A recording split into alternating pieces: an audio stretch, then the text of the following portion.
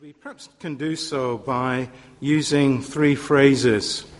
He's coming, he's here, but can we see him?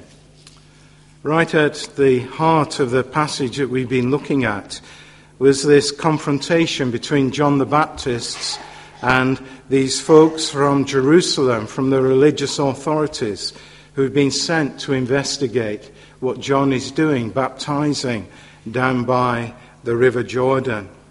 Is this part of something great and wonderful that God is doing in the world? Perhaps is this the fulfillment of many of those prophecies of the Old Testament, that one day God is going to restore his people, that where they've seen exile and slavery and bondage in Egypt, exile in Babylon, and periods of great injustice and depression in their society, will they see God stepping in to right all that is wrong and to bring justification and vindication to his suffering people? And so it was probably a time of great spiritual expectancy. And so the religious authorities had sent folks out to spy on John the Baptist and to see if he is about to inaugurate this new rescue work that has been long anticipated by the people of God. And what we see in this passage is that John the Baptist is rather like a bridge between these Old Testament prophecies and the reality of its fulfillment in the coming of Jesus Christ. And for several hundred years, Jesus Christ had been anticipated. Throughout the Old Testament, God was promising to do something new. But the expectations of a prophet like Moses or Elijah, or indeed of a king and a great deliverer, somewhat like David, a Messiah figure, a Christ figure, one anointed by God to restore the fortunes of God's people on earth. This expectation was in the air. But here, in this passage, John the Baptist was, in a sense, possibly the focus of this new thing which the Jews were expecting God to do. But John the Baptist's response was a very instructive example of true humility. He was not going to point the finger at himself and say that I am the one who is going to deliver Israel, but rather point away from himself and to point to Christ. He points away from himself by declaring that all these self-flattering titles, such as a prophet like Moses, or a prophet like Elijah, or a king like David, none of these things would be attached to himself. He himself denies it and says that he is nothing more than a voice of one crying out in the wilderness, taking up those words of Isaiah that we began our service with, of comforting my people, because a voice crying in the wilderness is preparing a way for the one who will restore God's kingdom in the midst of the world. And John recognized himself that he was merely the voice crying out in the wilderness, pointing away from himself, but pointing to the one who would come. He also acknowledged that he merely baptized with water, an outward sign or ritual that pointed to the fact that Israel had taken a wrong turning, that their situation was one of desperate hopelessness because they had turned their back upon God. Their primary need was to repent, to have a change of mind and a turnaround in their direction. Instead of the wickedness and evil that had characterized their forsaking of God, they were to turn back to God and to earnestly seek his face and seek his mercy and his forgiveness and pardon. So he was merely baptizing with water as a token of a desire to repent of sin and to urge that God might have mercy and look upon them with favor. But in contrast to John the Baptist's sort of or the desire to exalt himself, rather what he tries to do is to point to Christ. And he proclaims loudly that there is one in their midst, staying amongst them, one greater than himself, one whose sandals he is unfit to tie. He claims to know, not for himself, but for Christ. To exalt Christ was his mission, and to that mission he steadfastly adheres. And so this is the first phrase: Christ is coming. Don't look to me, John the Baptist. I am merely the messenger to urge you to stop in your tracks, to examine yourselves, to repent of sin, and to look for rescue to the one whom God is sending to you. So he's prophesying, he's in a sense the last prophet prior to Christ, urging the people to repent and believe in the coming Messiah. Christ is coming is the first leg of the stool, if you like, of his message. Christ is coming, and be prepared to have your life rearranged by the one who is coming. The next phrase we notice is his commitment, particularly in verses 29 to 34, to explain that the Christ is here. He has arrived. He has come. John the Baptist proceeds to give the fullest testimony born to Christ of human birth. And his testimony to Jesus is found in two aspects, if you like. It focuses on two aspects of this anointed one whom God will send to restore his people. It focuses on the person of the Messiah or the Christ. And it also labors the work of Christ as well. So here we see him proclaiming who Jesus Christ is, the person. And this is seen particularly in the title that he gives to Christ. He calls upon him as, behold, verse 29, behold the Lamb of God. And when John takes up this theme of describing the Lamb of God, he's not thinking of the fluffy creature of our childhoods, the nice woolly lamb that is so cute and so lovable. But rather, he's taking up a well-trodden path throughout the Old Testament and into the New Testament of viewing the Lamb of God as a sacrificial victim, an animal that was slain in order to put men right with God. And so it's not the fluffy, cute little creature, but it is the innocent, suffering animal whose blood is shed in order to provide forgiveness of sin and reconciliation with a holy and righteous God. So the image is not of the cute children's storybook, but it's of perhaps the abattoir and the killing and the shedding of the blood of animals as a picture of how God will be brought back into a right relationship with his children.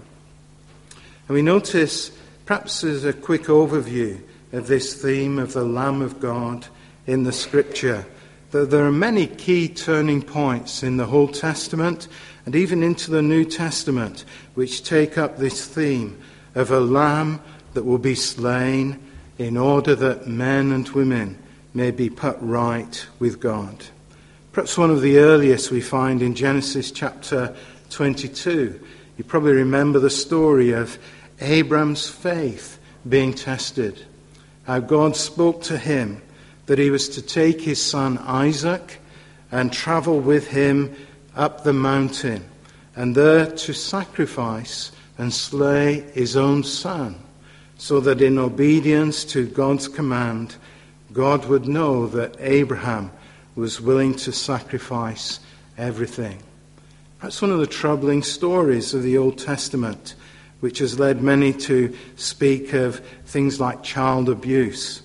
But actually, if you read the story carefully, you see it is a picture of faith, that Abraham sets out on this terrifying journey, knowing that it's a real struggle to reconcile in his own mind that a loving God should call upon him to sacrifice his own son Isaac. But actually, he has faith that God will deliver his son in that situation. As they are making their way up the mountain and they leave their servant behind, Abram said, "Wait here to the servant, and we shall return in a few days." So Abraham, going up the mountain to sacrifice his son, had some inkling that in some way God would work in that situation. And really, Abram had to wait until the last moment. He took his son, who was carrying the wood for the sacrifice. The altar was set. The wood was laid. His son was put onto the altar, and Abram drew the knife to slay his son. And then the Lord intervened. "Stay your hand, Abraham." And as Abraham turned round, he saw a ram, a sheep that was caught in the thicket, that was to prove to be a substitute for his son. The lamb, or the ram caught in the thicket, was sacrificed instead of his son Isaac, as Abraham passed the test of faith. And we also see that the wonderful experience of delivery from the Israelite slavery in Egypt, the central role played by a Passover lamb on the night of their rescue, their exodus from the land of slavery. The way in which the Pharaoh hardened his heart. There were many plagues that fell upon the land of Egypt, and none of them convinced him that he had to let the Israelites go, until the last plague, which was the arrival of the angel of death, who was to pass over the land and kill the firstborn of every household. But there was a way of deliverance and of rescue for his people, because the Israelites were told to take a lamb and sacrifice the lamb, and take the blood and paint it upon the doorpost and the lintel of your house. And as this last terrifying plague moved through Egypt, they would be safe under the blood of the sacrificed Passover lamb. And then we see later on in the prophecy of Isaiah, and where he's speaking of the deliverance of a great Saviour. The only Saviour would be a lamb that is brought to the slaughter. In Isaiah 53, we have this wonderful picture of God's anointed Saviour appearing as a lamb that is ready for the slaughter, that will bear the sin and the wickedness of the people of God, and through its death will provide rescue. And then as you come into the New Testament, even to the conclusion of the Bible, you see in the book of Revelation that the central figure in working out the purposes of God to save the world is focused upon that picture of a lamb that was slain to take away the sin of the world. So here is the imagery that John the Baptist is using to identify who this Messiah figure will be. This one who will come to this world to set it free, to put right all that is wrong, to rescue those who are lost, and to bring salvation to those who are perishing. He here was the Lamb that would provide a sacrifice that would not merely wash away our sin, but actually would cause a change in the heart of God, would turn aside his anger and his settled opposition to sin, to turn that aside so that God would be forgiving and willing to pardon.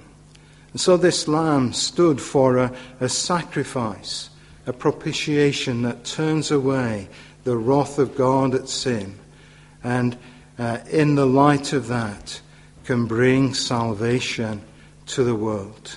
So this is the person that John the Baptist identifies by the river Jordan when he calls out, "Behold, the Lamb of God." Here is the one who will suffer to save his people. And that brings us to the second focus of his testimony here in this chapter, where he speaks of the work of this Lamb of God. What will this sacrificial lamb achieve? Well, he says there in verse 29, "Behold, the Lamb of God, who takes away the sin of the world."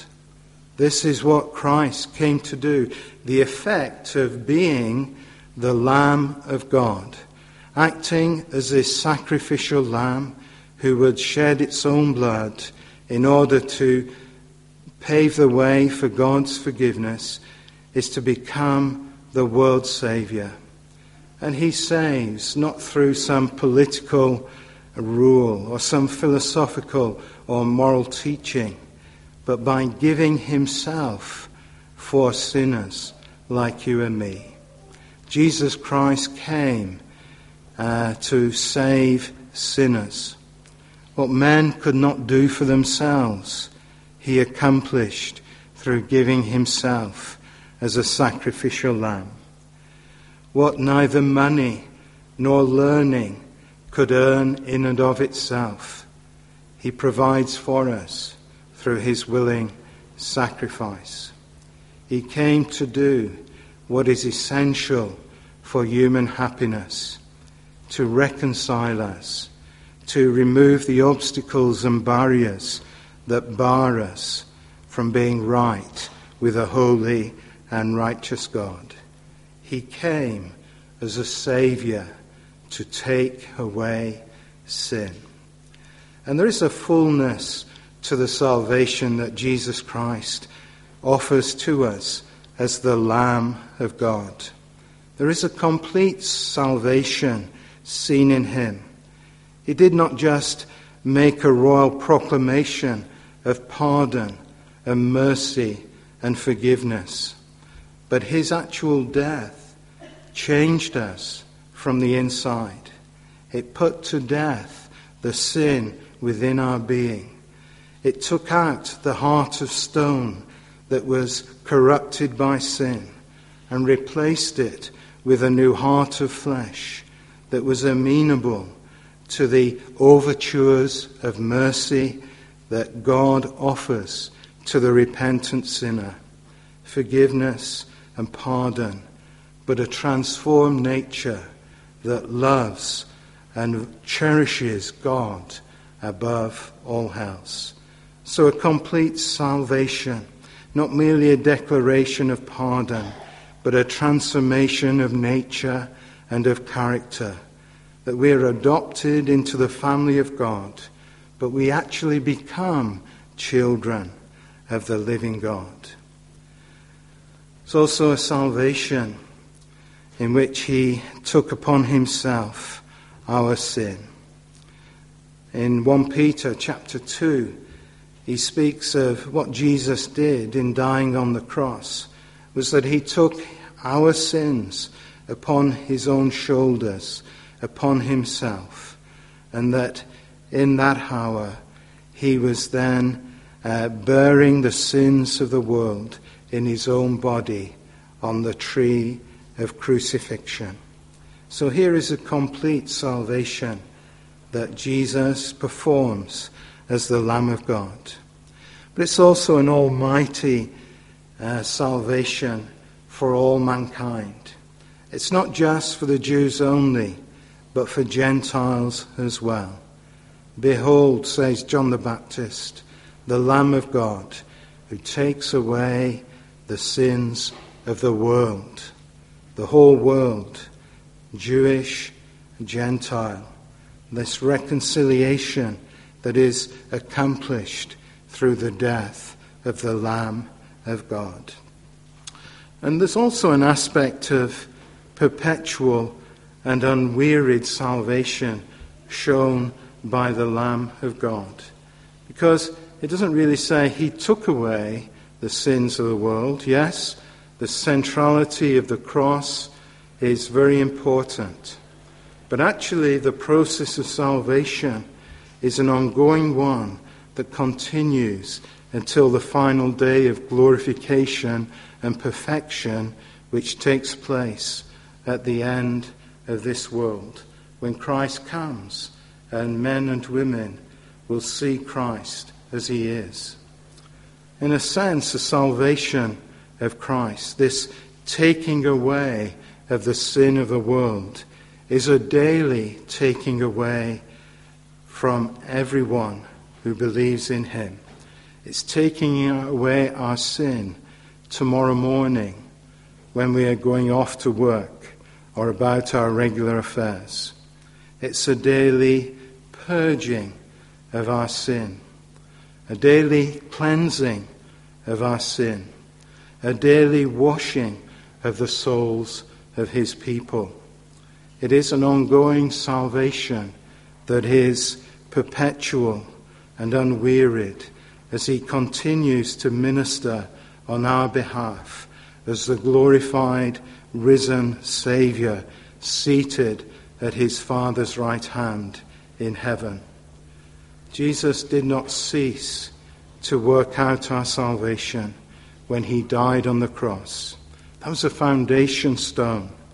But he lives in heaven as a priest to plead continually that his sacrifice continually before God in heaven, pointing to the scars in his hands and feet and side, that he gave himself for his people so that they might be pardoned and forgiven. In grace as well as in providence, Christ still works. So in heaven today, he's seated at the Father's right hand, interceding for us, performing that priestly function of pointing back to Calvary and saying, this is the suffering I endured for my people who are living in London in the 21st century. The sacrifice I made for them and for the future generations and for the past generations. My grace is being poured out on them. Their salvation is being made perfect until that day that they are made perfect as he plans in the fullness of time. Such a well-rounded and complete salvation is implied in the name of this great Saviour, the Lamb of God, who takes away the sin of the world. But that brings us to another aspect of this passage. Yes, Christ is coming. Christ is here. But can we see him? Finally, the passage before us gives us a solemn reminder of the mournful example of the blindness of unconverted men. these men who came to question John the Baptist and heard him provide this wonderful picture of the real way of salvation through the Lamb of God who takes away the sin of the world. Many of those who were there to hear this testimony, many who profess to be the leading religious people of the day, who were looking forward to the appearance of the Messiah. They themselves, however, were unwilling to hear and to grasp what John had to say. But John says to them, "Among you stands one who you do not know." In verse 26, for these Jews, he was there physically. The Lamb of God, Jesus, was appearing by the River Jordan. But with their spiritual eyes, they could not see the importance of him. Spiritual blindness could only be cured by conversion, by submitting the knee and acknowledging their sinfulness and their need of a Saviour like the Lamb of God, who would give himself to take away their sin and to reconcile them to themselves. And to try and get through to these spiritually blind people, John the Baptist reminds them of the importance of baptism. He reminds them that his baptism was an outward sign of repentance, of what needed to happen. They needed to come to the water and be washed in the water as a sign of a desire to become new men and women, to be changed, to be different, to be open to spiritual realities. But John could only offer water as an outward sign. What was necessary was the baptism of the Holy Spirit or of the Holy Ghost. And only that would come, not through John the Baptist, but through here, the Lamb of God who was to take away the sin of the world. He is the one who is worthy to come and to baptize these people with the Holy Spirit. Verse 33, John says, "I myself did not know him, but he who sent me, the Father in heaven, to baptize with water, said to me, he on whom you see the Spirit descend and remain, this is he who baptizes with the Holy Spirit." And John says, "And I have seen and have borne witness that this is the Son of God." You not only need the baptism of water, you not only need the outward signs of being religious, of coming to church, of being a member of the church, of praying, of reading your Bible.